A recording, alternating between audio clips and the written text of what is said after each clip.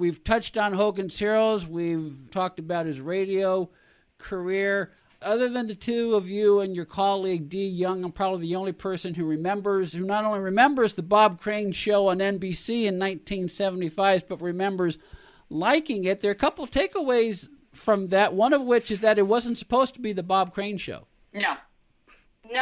It was supposed to be Second Start, and if the producer, Norman Powell, had his place, it wouldn't have been Bob Crane at all. It would have been Larry Hagman. Correct. They originally pitched it to ABC, if I'm not mistaken, and then they turned it down, and then it was NBC.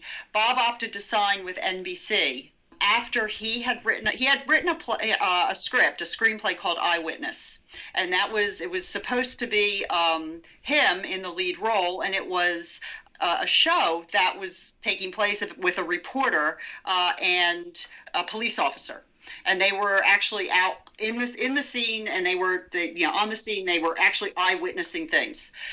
Bob, what's very interesting, I think, to Linda and Dee and me, is that Eyewitness was probably more his cup of tea. Mm-hmm. It was more of an ensemble thing. It was more of a kind of a little bit different, a little bit edgy.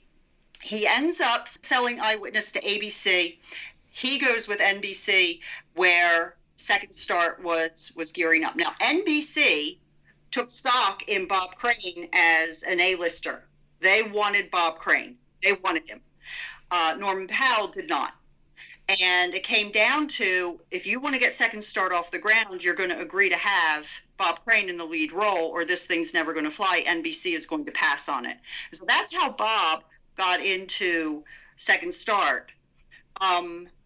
After they produced the pilot, there were a whole lot of things that went kind of wrong with it. And Linda, you'll remember the one camera setup versus the three camera setup, which not a whole lot of people might realize when they're watching a show. But if you're watching a show and you see things cutting in front of a live studio audience, and you see, the different cuts all blending in together very easily, that's because it's being done with three cameras. And then in post-production, they're splicing that all together. A one camera setup is being shot more like a movie, which was how Hogan's Heroes was shot. The first episode, the pilot episode of what was originally Second Start, was a one-camera shot. But then it got sidelined. And there were a lot of things that went wrong with it. It ended up being a mid-season replacement that was going to then start in March. So it went from September to later in the year, and then then it got shifted to March. And Bob was really unhappy with that. But what he did was he said, well, I'm going to take this all apart and rework the whole thing. Much to the dismay of Norman Powell and others. Now, that's not to say that he was not pleasant to be around, that he was not an ugly person on the set or anything like that, but he was pretty belligerent. He wanted it the way he wanted it. And that was how he kind of had always gone through his career in radio. And then, it was always like, I want it the way I want it, or I'm not going to do it. When you look at how he goes up, and it's not, again, it's not like this nastiness. It's just how he learned. It was like a learned behavior, so that when he gets to this last piece here, this series that he's in, it's not working for him. And that then becomes a problem. So he's now changing format. It's a mid-season replacement. He's a fish out of water character, and then you throw in, because it's all about he's a 42-year-old sales exec that quits his job and then goes back to college to become a doctor. So he's in this fish out of water environment in the setting, and then you have the typecasting. So you have all of these different things that are just kind of gearing up into a perfect storm, that some were his doing, some were not his doing, but you bring it all together and it just kind of tanks the whole show. This is the chapter that I was reading that I had to stop because it upset me. This is the chapter where I watched Bob turning his own career on its head. Mm-hmm. And he really had, to me, too much time on his hands. The show had been delayed too many times, gave them too much time for him to think, gee, what could I do to make this a success like Hogan's Heroes? It wasn't the same kind of show as Hogan's Heroes. He was no longer the same kind of person that he was in Hogan's Heroes. And he was still surrounded by people going, yes, Bob, yes, Bob, yes, Bob.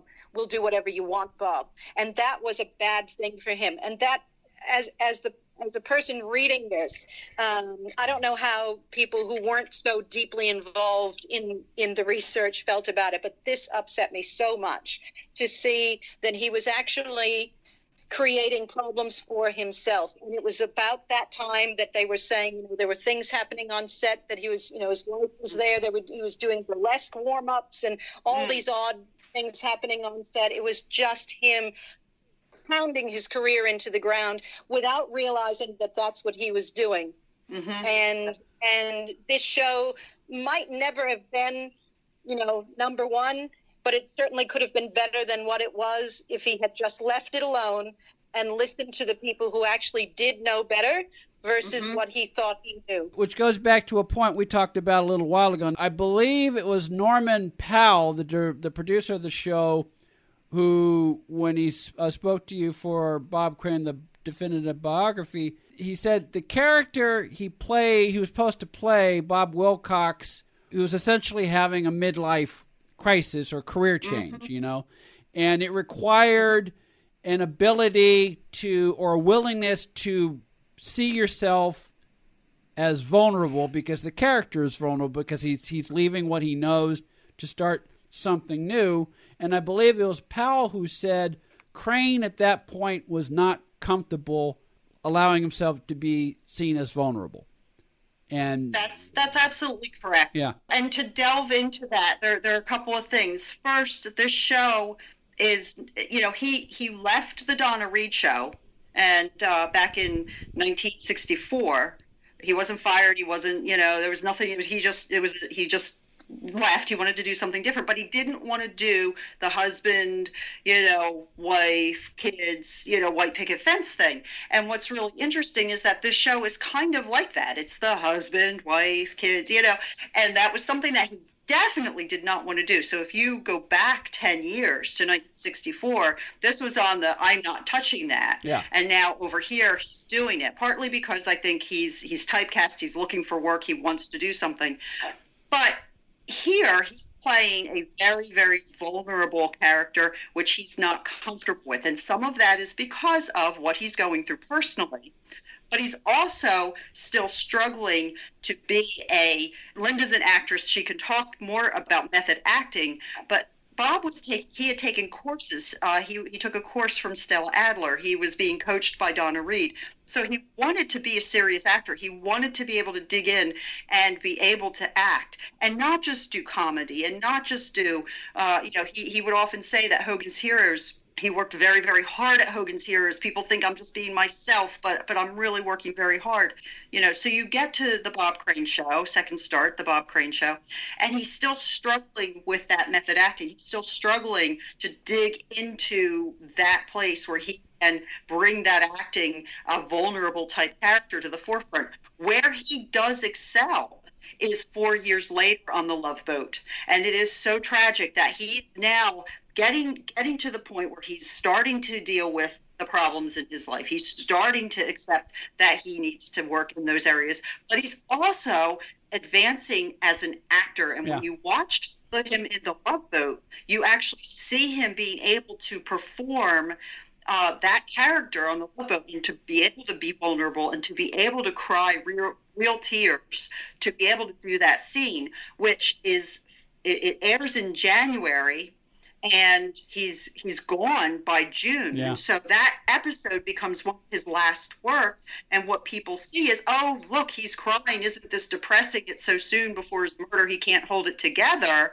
You have instead, what really was him coming into starting to really dig in and become that actor that he was striving so hard to be. So you go back to the Bob Crane show, Second Start, he's not there yet. He's uncomfortable. He's vulnerable. You go forward to 4 years to The Love Boat, he's starting to get better. And unfortunately, people don't see that when they watch that. They just see that as one of his last performances, and he's crying, and this is difficult to watch. Well, that's why people need to read Bob Crane, the definitive biography, so that they can understand at what point he was arriving in his real-life character arc at that point, and how he was able to dig down a lot deeper at the time he did that Love Boat than he was capable of doing just a few years earlier. And again, the tragedy is, had he lived, what else he could have done. Stay with us, folks. We'll be right back.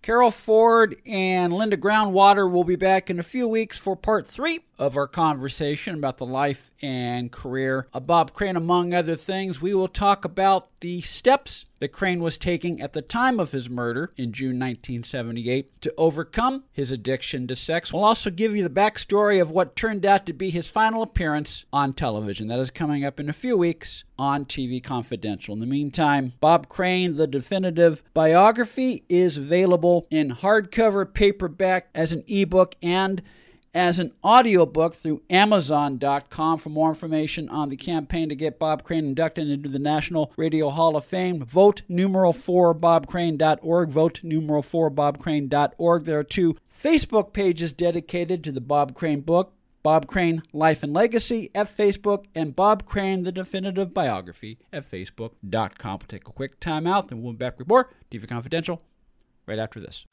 Listen up, guys. Are you experiencing any of the following?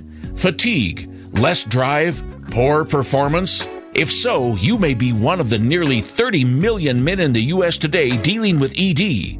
But did you know you don't have to pay hundreds for a prescription anymore? And you don't have to deal with the hassle of seeing the doctor or the embarrassment of going to the pharmacy for a certain pill. Now, with one free call, you can find out how Herbal Virility Max can help you feel like a man again. For over a decade, Herbal Virility Max has helped guys just like you put a smile back on their face with improved performance and drive.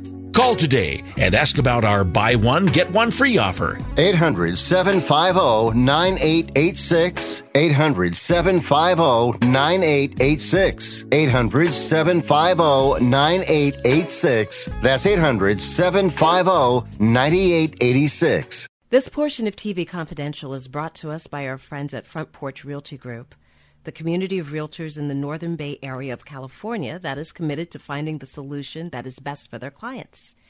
Whether you're a first-time home buyer or looking to sell or lease your property in Northern California, call 415-886-7411 or visit frontporchrealtygroup.com for more information on how they can help you.